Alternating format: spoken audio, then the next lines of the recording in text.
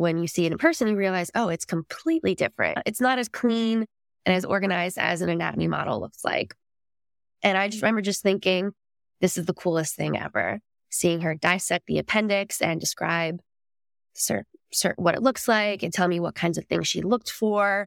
And I'm really grateful that I got to shadow, because I think, not everyone might be able to handle what actual organs look like. Welcome to the People of Pathology podcast. I'm Dennis Strang. On this podcast, we explore pathology, laboratory medicine, forensic science, and how these fields are evolving. For pathologist assistants, you need shadowing experience to get accepted into a training program. Yet I hear all the time how it's difficult to find these opportunities. Pathologist assistant Olivia Josephsen is here today, and we talk all about shadowing.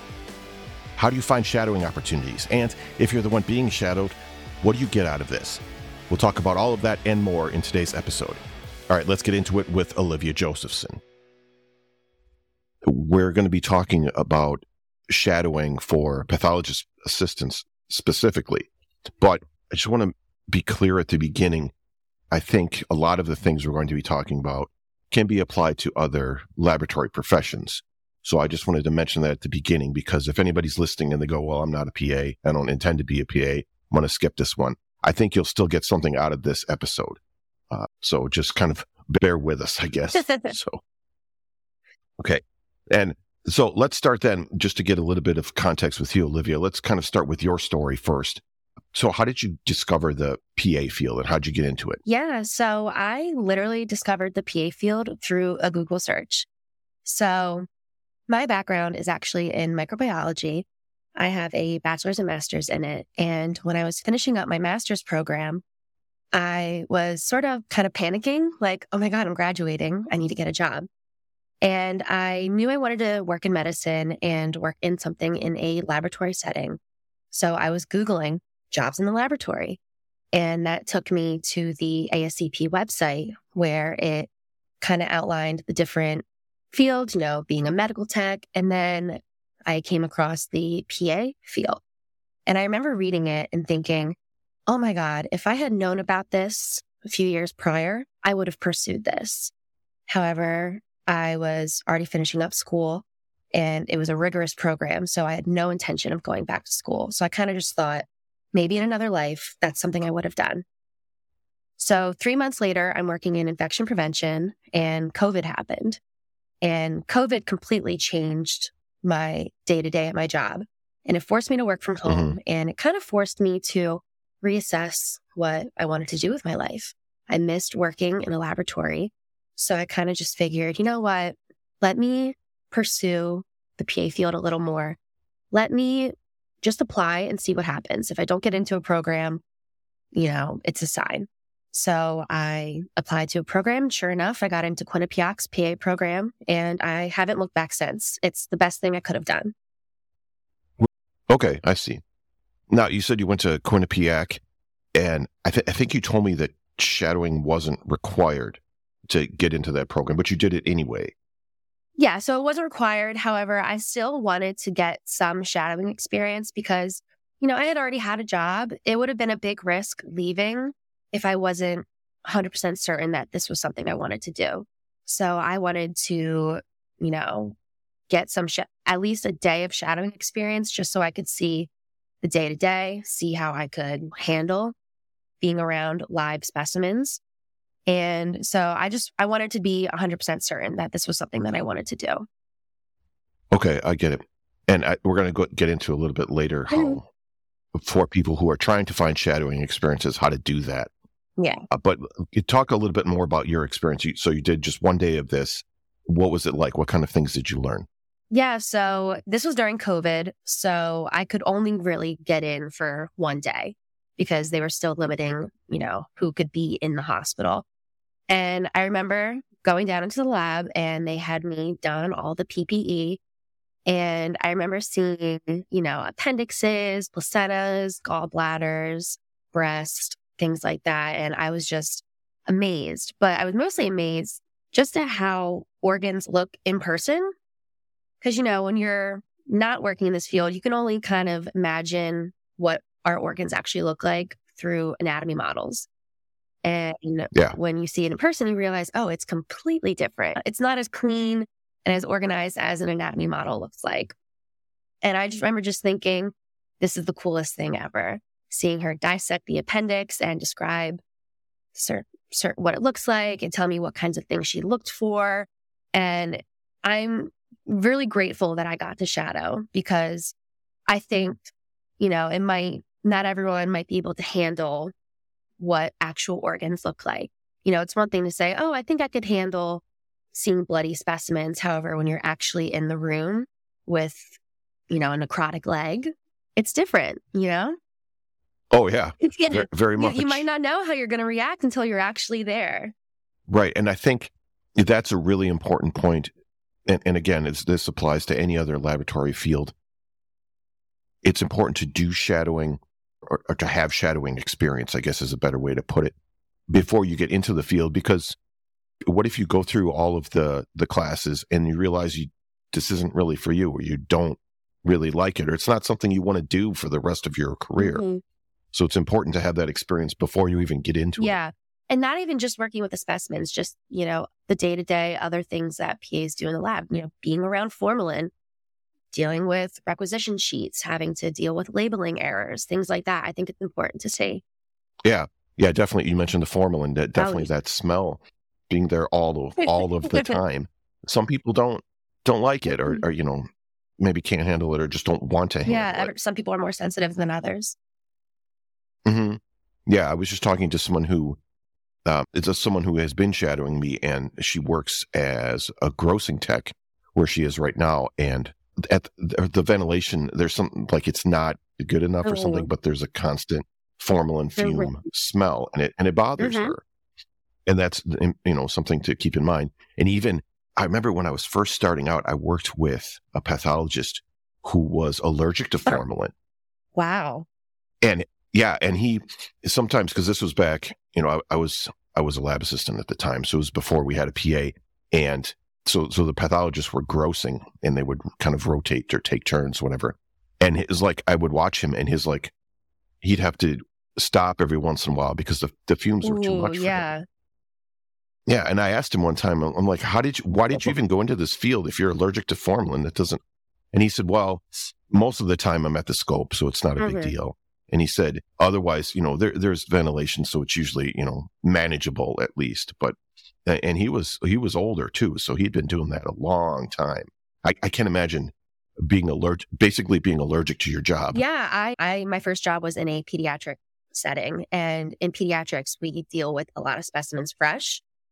And so now that I just started a new job in an adult hospital where everything's in formalin. It's taking me some time to get used to the strong smell. My eyes are burning a little bit every day. It's definitely, if you're allergic to it, I don't know how you could do it every day. Yeah, I never could understand that. That's interesting that your experience it seems like it was just overall positive. Mm-hmm. Oh, definitely. I'm very grateful for the experience. Mm-hmm. And was this like, after doing that, you're like, yes, this is definitely the field for me. Is that your impression coming out of that? Yeah, I submitted my application, I think, the next day. Oh, yeah. Okay. All right. That makes sense. The next thing I want to get into is like, why is shadowing important? And this is kind of from the point of view of the prospective students. Mm-hmm. And we kind of covered, at least, you're getting sort of an idea of what the field is all about. And I think that's probably a good place to start. Yeah. So, these schools, not every school requires students to have shadowing. However, I think they like to see you have shadowing experience because there's only so many seats in each program. They want their students to be certain that this is something that they want to do. So I just think it's important just to see what you're getting into. It's probably good to kind of shadow in different areas too. I know some of the programs require not only surgical pathology shadowing, but autopsy shadowing as well. Mm-hmm. And that makes sense to me because in a lot of places, PAs are doing autopsies. So you want to make sure you can handle that too. Oh, yeah. An autopsy. I remember my first autopsy. I was not expecting it to be what it was at all. And I didn't see my first autopsy until I was already in the field. So fortunately, I was able to handle it. However, I Hmm. could see students having a hard time getting autopsy shadowing because at these hospitals, not every hospital does a lot of autopsies. The hospital I'm at now, we get like, I think 10 a year. So I don't know Okay. what other ways that these students can get autopsy shadowing experience. Yeah, it seems like some of it, I've heard of people kind of getting hold of a medical Right. examiner's office and trying to get some experience that way. But I feel like that's got to be, I mean, these places are very busy, and who knows how much time they have or willingness they have to do shadowing because of the amount of work they have, which is understandable. Yeah, and different offices and settings have different safety policies too. They don't want people to be in the room that don't need to be in there. Just God forbid something happened or, patient information got out, things like that. Right. Yeah.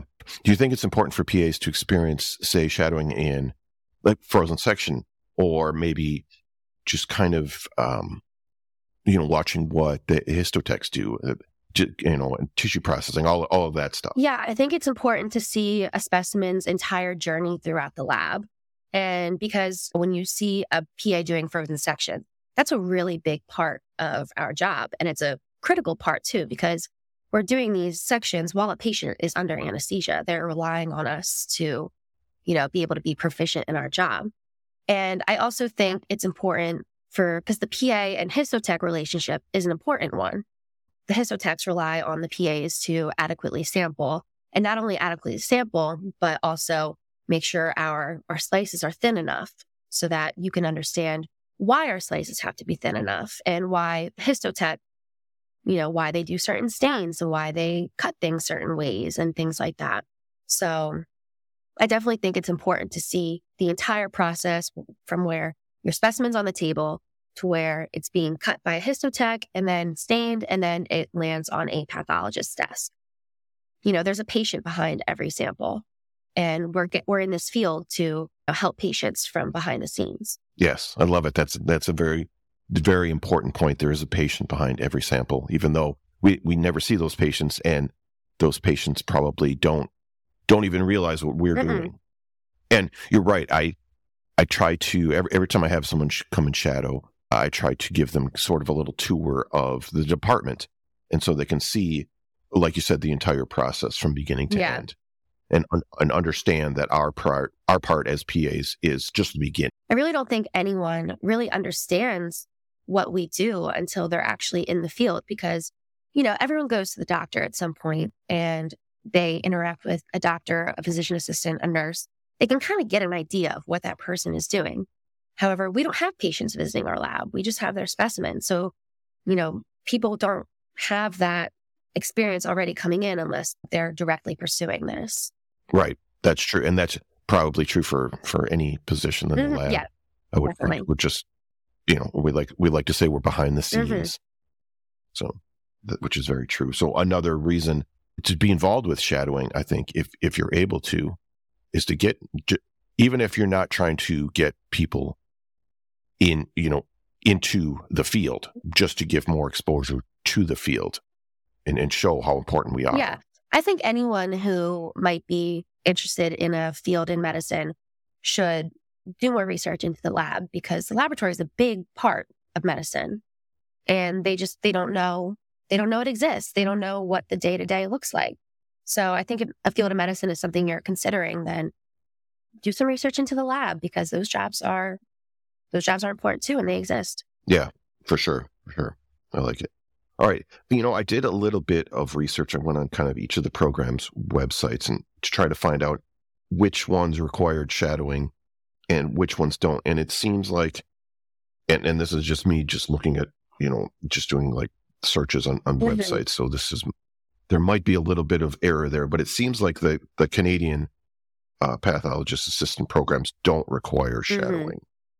But most of the U.S. ones do. In fact, yeah, or if they don't require it, they might say that it is, preferred or recommended. Yeah. Which I remember in my interview, even though my program didn't require it, they did comment that they liked that I had shadowed.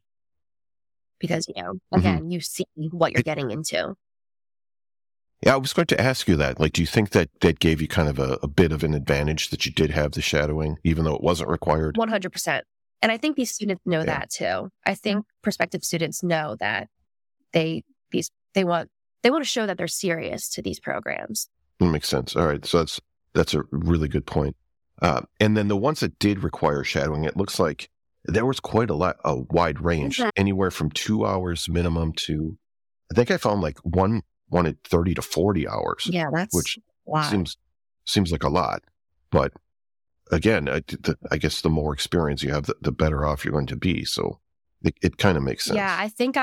I think I shadowed for an entire day because I believe it was Rosalind Franklin, they require 8 hours. So I was like, okay, 8 hours, that's one day of shadowing. And again, this was during COVID. So that was really all I could get at the time. So, these programs that are Sure. requiring, 30 plus hours, I could see students being stressed out about that and getting those hours. Hmm. Right. But at the same time, yeah, it would be stressful to get those hours. You'd have to do it over a pretty long length of time. Mhm. But I'd imagine the experience you'd get from that. Oh, yeah, I think you'd have a pretty good advantage and have a really good idea of what the field is like after 30 hours definitely. shadowing. I think another point too, like that you don't have to do all those hours at one time. No. Like you did your 8 hours at once. But like where I work, we usually have people come and shadow for 2, sometimes 3 hours Mhm. in a day. And then if they want more, and they often do, they come back, in a couple of weeks. Or I have someone who shadows me every week for 2 hours Mhm. and has been doing that for several months. So, and I'll talk about that Yeah, later. because again, Because that, a lot of these people that are pursuing the PA field, they're a lot of the times they already work in a lab setting. And so these people who are hmm working and they have jobs and they may not be able to take the entire day off to go shadow somebody, or they can't afford to lose out on that pay or use their PTO. So, I think some people can only do an hour or two here and there.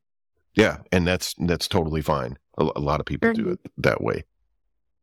So let's get into. I know you said you know you found a way to shadow even though it wasn't required, and I want to talk about how you did that because I think that let's get into it from the prospective student's perspective, because I've heard a lot of people say it's hard to find someone to shadow. Mhm.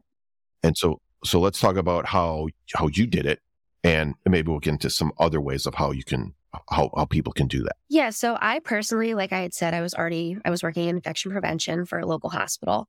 And infection prevention is a department where we work with various departments, including the lab. And so I reached right out to my direct supervisor and I said, hey, this is something I'm interested in pursuing. Do you have any contacts in the laboratory that you could put me in contact with for me to be able to get some shadowing hours? And sure enough, she did. She put me into contact with the lab director. So I sent him a very nice email, CC'd her on it, and he was able to get me in contact with the PA. And so we were able to schedule a time for me to come in. Okay, that sounds very simple and Yeah. straightforward. Um, Yeah. and I it was, and it worked out for you. yeah. It sounds like I was great. already in the hospital setting. So that I feel was a big barrier to for a lot of Right. people to get over. It's just getting into an actual hospital. All right. Well, let's talk about that. How do people, if they're not already in the hospital setting, how do you do that? How do you find a PA or someone that you can email or I guess even call just to arrange a shadowing experience for yourself? Yeah. So I believe in using the internet and using technology. It's a big tool in this Yeah. day, as we know. And I'm also a hmm big fan of, using social media. I'm not shadowing, but I was able to get one of my clinical rotations through social media, which led to my first job. So I sent out a tweet and was like, hey, I live in this area. I had something fall through with one of my clinical rotations and I'm looking for something in the area. Does anyone know anyone who can get me in contact?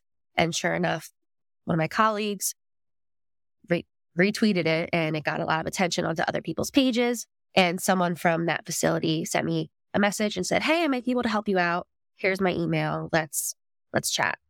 So I think, either using social media the way I did, or a Google search and finding contact information online. I've heard of students, Googling these hospitals, Googling or finding contact information for lab personnel and reaching out to them, either through email or through cold calling. However, I feel email might be a better way to get in contact with someone.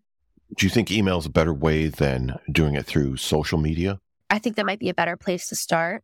However, if you feel you're not getting anywhere with that, then you might want to reach out to your network, because social media is a tool to network with people. That's what it was made for. And I feel, you don't know who knows who until you reach out. So I think just sending out that first, hey, can anyone help me out with this? You don't know who could help you out. You don't know who you're going to get into contact with. Obviously be smart with that. Don't just, get into contact with strangers. However, if you know someone who knows someone, then I feel it's a good avenue to get that opportunity. Something that we talk about all the time where I work is our field is small. Oh, yeah. The pathology assistants, there's around 3,000 of us in the country. Everyone knows everyone. Yes, exactly. So even if you send out a message, you send out an email to someone and they can't help you, they probably know someone who can. Absolutely. And it doesn't have to be a PA. Yeah. It could be someone who might work in central or in chemistry. They're close enough in the laboratory that they might be able to go walk over to the grocery room and be like, hey, I have a student who's interested in shadowing. Can you help them out? You don't know until you ask. Right. Exactly. So you're right. So it's important to take that first step and just to ask. Yeah. And I think even some of the training programs have, like I know for me, because I'm in Milwaukee, and so Rosalind Franklin is pretty close. And there's a PA program starting up in Carroll University, which is kind of right next to Milwaukee. Oh. And so I'm kind of, I guess, on their list or whatever it is. Like if they have people contact them and they're looking for someone to shadow, they have a sort of a group of people that they put these people in touch with, and I'm one of them for those two programs.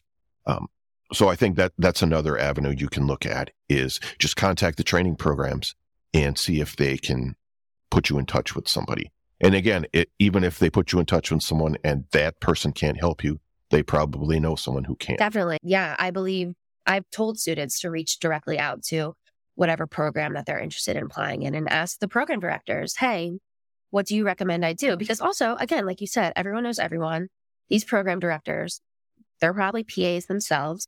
They've done rotations. I have contacts in Texas, in Connecticut, in California, and a lot of us do, because we went to there's only so many programs. People come from all over the country to go to these programs.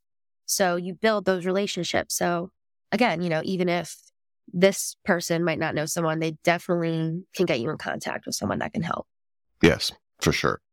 All right. So now here you are, you're a prospective student and you've got your kind of short list of people to contact and you're getting ready to send these emails. Now let's talk about how to craft an email, because there's kind of an art to that, wouldn't you say? Oh, definitely. Yeah, I think you want to be as formal as possible, because you're emailing someone that you don't know. You don't know how they're going to receive a text that might seem casual. You're asking this person to do you a pretty big favor, to take time out of their busy work day to get you shadowing experience. So I think you want to be respectful of that person and their time. So I say be as formal as possible, introduce yourself, get to the point of what you want. Don't send a lengthy email of why you want to do this, why you want to do that. You can get into that when you're actually with the person and shadowing. However, yes. Yeah. And be respectful of that person's time. Ask them when they're free. Don't start off with when you're free, because again, you're working off of their schedule essentially. So I think that's important to note that. And give your contact information. And the worst anyone can say is no. And if they say no, then, you go to plan B. You made a good point there, is try to be flexible with their schedule, because they are, they're at work. They're doing you a favor while they're supposed to be working. Mm-hmm. And so if you email and say, I'm only available at these days and these times, that sends the wrong message, won't work. I think. I've seen emails from students where they kind of were very curt and informal and just said, "Oh, I'm free this day. Does that work?" I think once the PA you're trying to get in contact with gives you their schedule, then you can get into, okay, well, what about this day, things like that. But yeah, you definitely, Right. definitely want to be as respectful as possible with their time. Right. Yeah. Because you have to understand that we still need to get our work done. There's certain parts of the day or maybe even certain days of the week that just aren't going to work because of, volume of Like I know Tuesdays at my hospital are a no. That's our OB-GYN day. And we get just nonstop with, uteruses and ovaries. And I don't have time to walk through it with someone. Right. Yeah. No, we have days like that too. So, yeah, totally understand. So now you've sent your email and you've hopefully connected with this person and you've scheduled the time, and now you're going to come in and shadow them. And I want to get into, because I've seen this question a lot and social media and things like that. Like you're there and you're watching someone gross and it's like, what questions should I ask? And or should I even ask questions? Definitely ask questions, because I think it's good for the PA to, go into their brain and find the right answer for you. It kind of helps you reiterate what you know. So definitely don't be afraid to ask questions. I don't think there's a dumb question. Ask things like, oh, why do you cut it like this? Why do you ink? Why do you ink is a great question, because that's an open-ended one. There's a lot of reasons why we ink specimens. But also don't be afraid to ask things like, oh, what's your favorite specimen? What do you like working with the most and why? Things like that. Those are all great. You're trying to show that you're interested in what you're seeing. Yeah. And you're right. And like you said, I've noticed that too. Like people are asking questions and then you have to stop and go and try to decide how to word your answer. So it keeps you on your toes too. Yeah. Yeah, you don't want to be like, oh, I don't know, because that makes you look bad as a PA. Right. Yeah. Yeah. So yeah, definitely, like, why are you cutting it that way? Why are you inking this? Or why do you ink it all? And then why are you taking the sections that you're taking? And why do you have to measure these margins or the size of these structures, things like that? Those are all really good questions to ask. Yeah. Or like, what is a margin? Don't be right. If a PA, or ask what a certain tool does, I don't think you should be afraid to ask. Students should be afraid to ask any question. Yeah. I prefer the easier questions like, oh, what's your favorite specimen to work with? Or what's the craziest specimen you've ever seen? Or things like that. That's a good question. Yeah. Because that often leads to a very interesting story. Yeah. And because, we also, we don't just deal with cancer. We deal with various disease processes. We deal with, anything removed from the body. Sometimes someone swallows something they shouldn't have swallowed. And so you get foreign objects and things like that. So those are all things that are interesting that people don't think about. Yeah. So I think the basic message here is there really isn't too basic of a question. And you definitely should ask questions. And you're there to get an understanding of what the job is. And the best way to do that is to ask questions. Yeah. And I think the more questions you ask, you're going to build a relationship with the person that you're shadowing. And you might need that person for a letter of recommendation someday. So you definitely want to show you're interested and, get to know them a little bit better on a personal level. I want to get into that. But before we do, first, I wanted to kind of touch on some people, like, how do I dress or how am I supposed to act? Things like that. What do you think about that? So as far as dressing, I think scrubs, you can get a pair of scrubs on Amazon. They come in all different colors and all different sizes. But I know some people might dress like business casual, because every lab will probably have, a gown for you to put on so that you don't get, so you don't get dirty or anything. But I'd say if you can't get a hold of some scrubs, business casual, just maybe dress pants and a nice top and comfortable shoes. Right. Shoes are probably the biggest thing because you might be standing all day. I'm a fan of, the work Crocs. I think they're very comfortable. Or Danskos, things like that. Or sneakers. Just sneakers are fine too. Yeah, I think we usually go with the suggesting business casual where I work. Yeah. And then as far as how you act, you still want to maintain some decorum, even if you see something that's really gross. You don't want to go, oh my God, that's disgusting. Keep Right. thoughts like that to yourself. But yeah, just, be yourself and be inquisitive, and don't be afraid to talk to the other people in the lab too. Feel free to ask questions to the person who's doing the accessioning, or if a histotech comes in. Yep. You want to show that you're interested, and just be as outgoing as you possibly can. Right. Now that kind of goes back to what you mentioned just a little bit ago about you're building a relationship with the person you're shadowing. And part of that, if you're friendly with the rest of the lab staff, that makes a good impression. Because they'll talk. Everyone will talk. Right. This is the People of Pathology podcast, and we're talking about shadowing with Olivia Josephsen. We'll be right back. LabVine is an interactive online learning platform where laboratory professionals learn, develop, and discover by sharing knowledge and building on each other's experience. The platform provides global access to internationally accredited laboratory-specific courses and other resources developed by lab specialists, like us, for the laboratory industry. LabVine is free to sign up, and you can use the link in the show notes to get started. If you're trying to understand the ever-changing world of digital pathology and image analysis, there's a new course that can help you, Pathology 101 for Tissue Image Analysis. Now, this course was created by Dr. Alexandra Juroff, who you might remember from episode 53 of this podcast.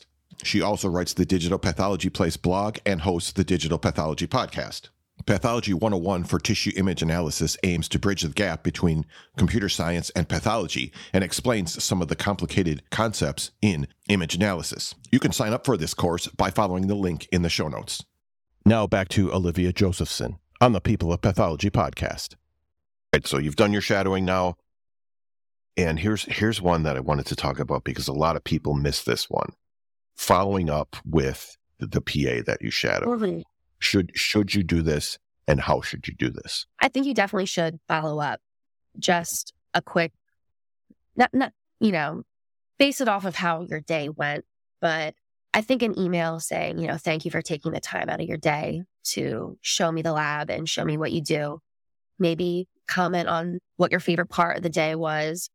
And I think end it with, I hope we can remain in contact. If there's another day I could come in, I would hope that you could, allow me to come in for another day if you're interested in doing that. If you hated the lab and you don't think you want to be EP anymore, I think you still should send a follow-up just thanking the person for that time.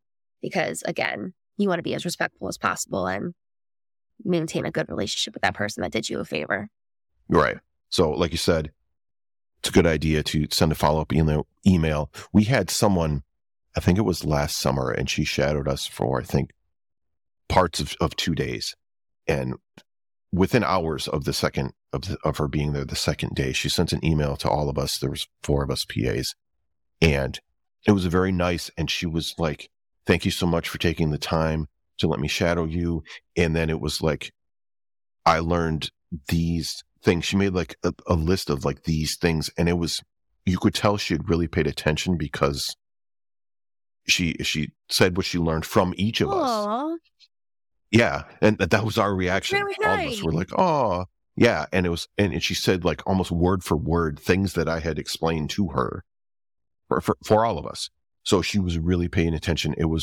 I should have kept a copy of that because it was the perfect follow-up email. I like what you said that, she showed that she paid attention and she commented on what each of you taught her, because that just shows that she really was interested and she really appreciated what you did for her. So I think that's great. Mm-hmm. She had like a notebook. Some people bring a notebook and they take notes, and some people don't. And I don't know that that's required, but she really was paying attention, and I think she really learned a lot from us, which was great. Yeah, I had a student shadow me once for just an hour, and the next day she just came with a piece of paper and was like, "Can you sign off that I shadowed you?" And I was like, "Ooh, yeah." That I didn't appreciate that. Yeah, not so good. And yeah, I've had that happen too. Which, okay, now that brings us to, you mentioned this before, letters of recommendation. Mm-hmm. And this is, I don't think people realize this is kind of one thing, and not only are you trying to shadow and get an idea of what the field is, but you often, I think most, or if not all of the programs require letters of recommendation. And some of them allow them from and recommend them from someone you shadowed. So it's important to build that relationship. Now, I want to talk about when is it appropriate to ask for a letter of recommendation, and then how do you do it? Yeah, I think you don't want to immediately be like, oh, will you write me a letter? Because I think that just shows that you are only, you're really only interested in this person's time so that they could help you get a letter.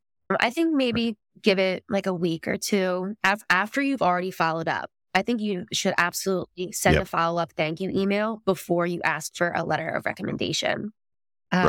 So I'd say maybe give it a week or just whenever you're in your process of applying and you actually need to get the ball rolling on getting a letter, I think send a separate email.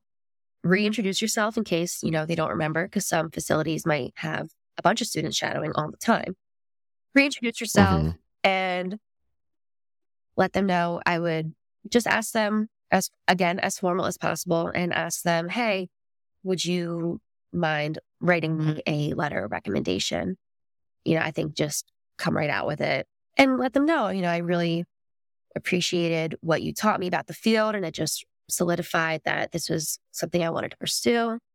And also say, and if you can't write me a letter, I understand you don't want to cause any bad blood with someone, because again, if you're trying to get into this field, it's a small field. You want to maintain those connections with someone. And again, the worst thing someone can say is no. It might not be personal. It might just be a timing thing. And I don't think these programs not every program requires a letter of recommendation from a PA you shadowed, because I didn't have the PA I shadowed write me a letter. I had my supervisors and former professors write me letters just because I had better relationships with, they knew me more opposed to the person who I just shadowed for a day. But I think there's no shame in asking the PA you shadowed for a letter. They met you, they know the field, they know what kinds of things to say. That's a good point. Like, we know what the programs are looking for in a PA, or at least we have a pretty good idea. I think, though, it's, you've sent your follow-up email thanking them. If there's a period of time between when you shadow and when you need that letter of recommendation, it's a good idea to keep in touch with that person in between some time. Yeah. And that's where that's I think it's a good idea then to come up with, if you're thinking about what you saw when you were shadowing, and maybe you have another question. Yeah. And that's a good idea to do that. And then again, so you're keeping in touch with this person, you're still building that relationship, like you mentioned earlier, and then you can ask for the letter of recommendation. Yeah, and I also think this comes back to when you're actually shadowing, to be engaged and ask questions and let your personality come out, because they might not know what to say for a student who didn't say a word the whole day. Right. So, you want them to be able to have something to go off of. Yeah, that's a very good point. Yeah, you need to be engaged. And we had one person and she seemed interested, but it was, and I would ask her explain something. Does it, okay, and does this make sense? Oh, yeah. Okay. And she didn't ask a lot of questions.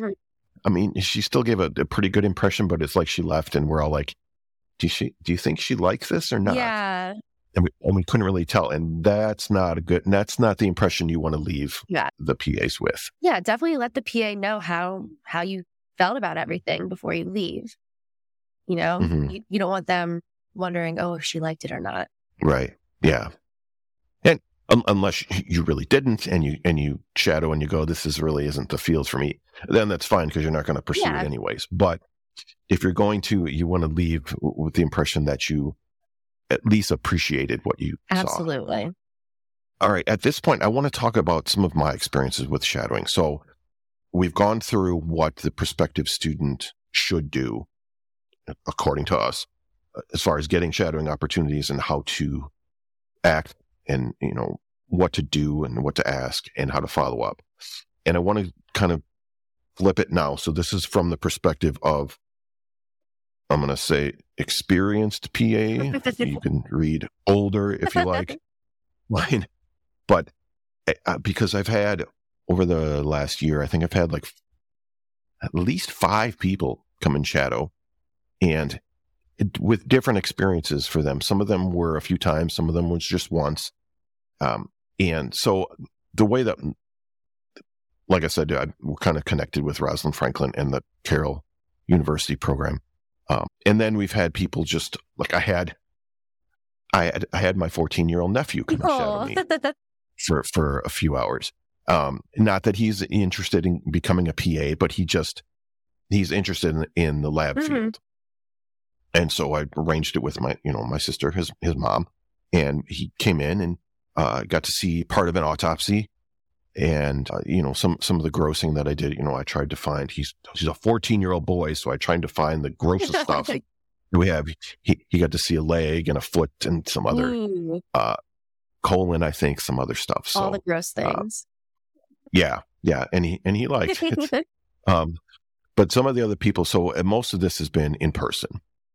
There's always like this, form you have to fill out, confidentiality. Like you agree that you're not going to, you're seeing protected patient information, and you have to agree that you're not going to repeat that elsewhere or take any pictures and things like that. And then we require TB test and some other immunizations. I forget what they are, but so all of that is required before you can even come in. And then so people come in, and we there's 4 of us PAs where I work, so it's kind of who's ever got the most interesting specimen at the time, they can watch.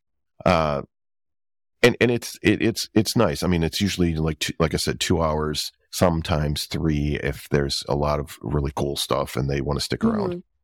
I like it a lot. It's sometimes, depending on the day, maybe it's not as busy as I would have liked, and they don't get to see as many complicated specimens, but then you can show them other things. Like I said, we always take them on a tour of the lab and show them the whole process. I like to try and show them histotech, like actually embedding and actually cutting, and then I'll show them, the stainers and stuff and how that works and things like that.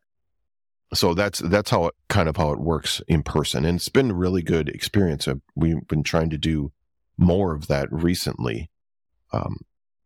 And I like it a lot. I feel like for me, from my perspective, it's a good way to, and people like to use the term give back to the field, which I think is overused, but is really true in this case, because that's what you're doing. You're trying to influence the future of the field, and it's a field that I love. And so I try to be helpful to people coming into it. And even if they don't pursue the career, at least they have a better understanding of what it is. And maybe they'll tell other people about it. So that's why I like to do that. But the other story I wanted to tell, there's been one person who's been shadowing me virtually. Oh, wow. And yeah. And so she got connected with me through Rosalind Franklin. And like I said, I'm in Milwaukee. She's in Georgia. It's a little far. I forget. Yeah. And she emailed me one day. So I got your email from Rosalind Franklin, and there aren't many shadowing opportunities around where I live. Like, would we be able to work out something virtually? So I had to talk to my manager at work. Like, can I do this? This is going to be over Zoom, is what we're using. And he said, well, if she was here in person, because my fear was, this is over the internet and there's protected health information that she's going to see names on containers and names on cassettes and case numbers and stuff like that. And he said, well, if she was here in person, she would see those things anyways. Exactly. Right. So as long as she, signs the form and agrees to confidentiality and all that stuff, she has to agree that she can't take any pictures, no screenshots, no recording of the Zoom call, basically. And okay, so that made sense. that was fine. And so we arranged like for every Thursday from 2 to 4, we've got like a standing Zoom call. And there've been, we've had to cancel here and there for various things. But then that's been going on since I think September. And we're still doing that. And it's been really interesting. I actually have come to prefer this virtual method better because I have like a camera stand on my grow station, and I got a phone attachment for that. And I just stick my phone on there, and then it's like facing down at the cutting board, and she just watches me grow for 2 hours every Thursday. And we don't have to figure out, because, a lot of grow rooms, there's not a lot of space, and we don't have to figure out, right? How do you fit another person in there? I don't have to do that for this. And I can, there was a couple times like we have one of those Hologic X-ray machines for breast specimens. So when I was going to go use that, I'd take the specimen over there and I'd put the information in, and then I'd grab the phone to bring it over there and show her the screen. So stuff like that. And so sometimes I'd have to kind of carry my phone around, which is a little weird, but it worked out fine. And it's been great. That's wonderful. And yeah. And I'd love to do more of that. And I've been thinking about that when we were talking about doing this episode, that the whole virtual aspect, I think, is a good opportunity to really expand the access to shadowing opportunities for prospective students. Yeah. Because a lot of people, they don't live near a hospital that would allow this, or they don't live near one of the training programs, or, so this way they could connect with people virtually and still get the same, not the same, but pretty close to the same experience. They can at least see things. You can't really touch them, obviously, but at least they can see what's going on, and they can get that explained by the person who's grossing them. So I wanted to talk about that because that's been a great experience for me, having to do this. And we've built a relationship. I get to, learn about kind of her sort of career path. She's the one that I mentioned earlier. She's a grossing tech. Okay. Right. And so I get to hear about what she's doing. And she's like, I can give her my opinion of what I think, things she should do that make her a better candidate to get into a program, things like that. Yeah. I think if we learned anything from COVID, it's that a lot of things can be done virtual now. And yes. I think that's really innovative of her to reach out for a virtual experience, because she's showing that she's really committed to learning more about this field. And again, not everyone lives in an area where there's a lot of PAs. Even myself, I live in South Jersey, and there's only a few hospitals in my area, and each hospital only has one PA. So students in my area are at a disadvantage as opposed to students who might live in more metropolitan areas. So I think virtual is probably going to start becoming more common as we go on, and as it will become more popular. More students are going to be reaching out for shadowing experiences.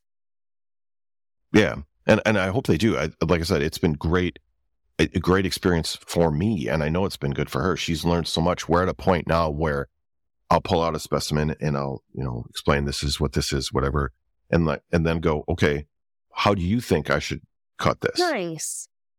Right. And she remembers because of previous specimens and previous weeks that we've done this.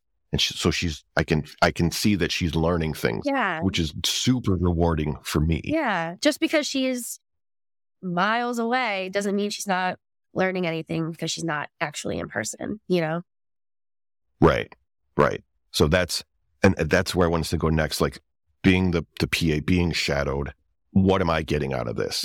Mm-hmm. I'm giving up 2 hours of my day every week, but it's rewarding for me because I feel like I'm teaching someone, and she's really learning it. Like, I can see it. I can hear it from her, and she's very excited about the specimens that I show her. And again, like we mentioned earlier, this helps out the profession because it helps out future students, of course, but even if they don't go into the field, they still have a better understanding of what it is. Yeah, I like what you said earlier about giving back to the field, and you love what you do, and you love sharing what you do, because I feel the same exact way. I I like to share cool cases on my Instagram because I feel extremely grateful that I found this field because it's perfect for me. And a lot of my classmates when I was in school were all people who were in their late 20s, early 30s, some 40s, who, had just discovered what this field is. And I think a lot of people would love this field. They just don't know it exists yet. Totally. And I think shadowing is a great way to help spread the word about that. I mean, even the people that are doing the shadowing, it's benefiting them, but maybe they're telling their friends and relatives and coworkers, whatever, about it, which again expands our reach and makes us more known over time. Yeah, my mom works in education, and she always has, her coworkers or friends who have children who are starting to think about what they want to do what they want to do when they grow up. And they ask me questions like, how did you get into this? So do you think this is something that my child could do or would be interested in? And I think you don't know if you're interested in it until you actually learn more about it and get that shadowing. And yeah, I think there's a lot of jobs in medicine that aren't with patients. And I think people don't think about that. Right. A lot of the people, almost all of them that I talk to about shadowing, especially students looking for shadowing, they always say that it's so hard to find shadowing opportunities. Yeah. And I know you and I have been talking about this. I hear that too. Kind of came up with the idea of maybe using social media. If we came up with a hashtag that prospective students could search for to help them find shadowing opportunities. And so let's talk about this. Yeah. So I remember when I was first becoming interested in the field, going on Instagram and trying to find PAs. I think everyone knows Nicole Angemi, who is on Instagram. Sure. A lot of interesting cases. And there's also, there's a lot of PAs on Instagram who are sharing cases. And I think social media is a tool for people to get in contact with each other. And so I definitely think a hashtag for students to be able to search to find willing PAs would make it a lot easier for people to find shadowing. Right. Okay. So the hashtag we came up with, it's hashtag #PathAShadow.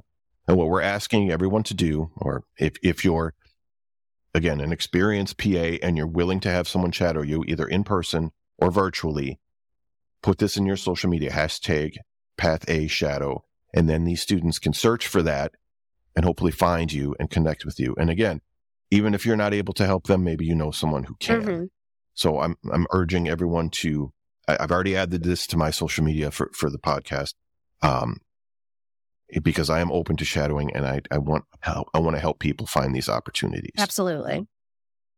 So I'm going to try to reach out to some of the training programs and tell them that we're starting this hashtag, and they can, when they have prospective students, contact them to find shadowing opportunities. They can tell them about it and they can search for this and hopefully get connected with someone who can help. Yeah. And like I said, PAs we know each other all over the country.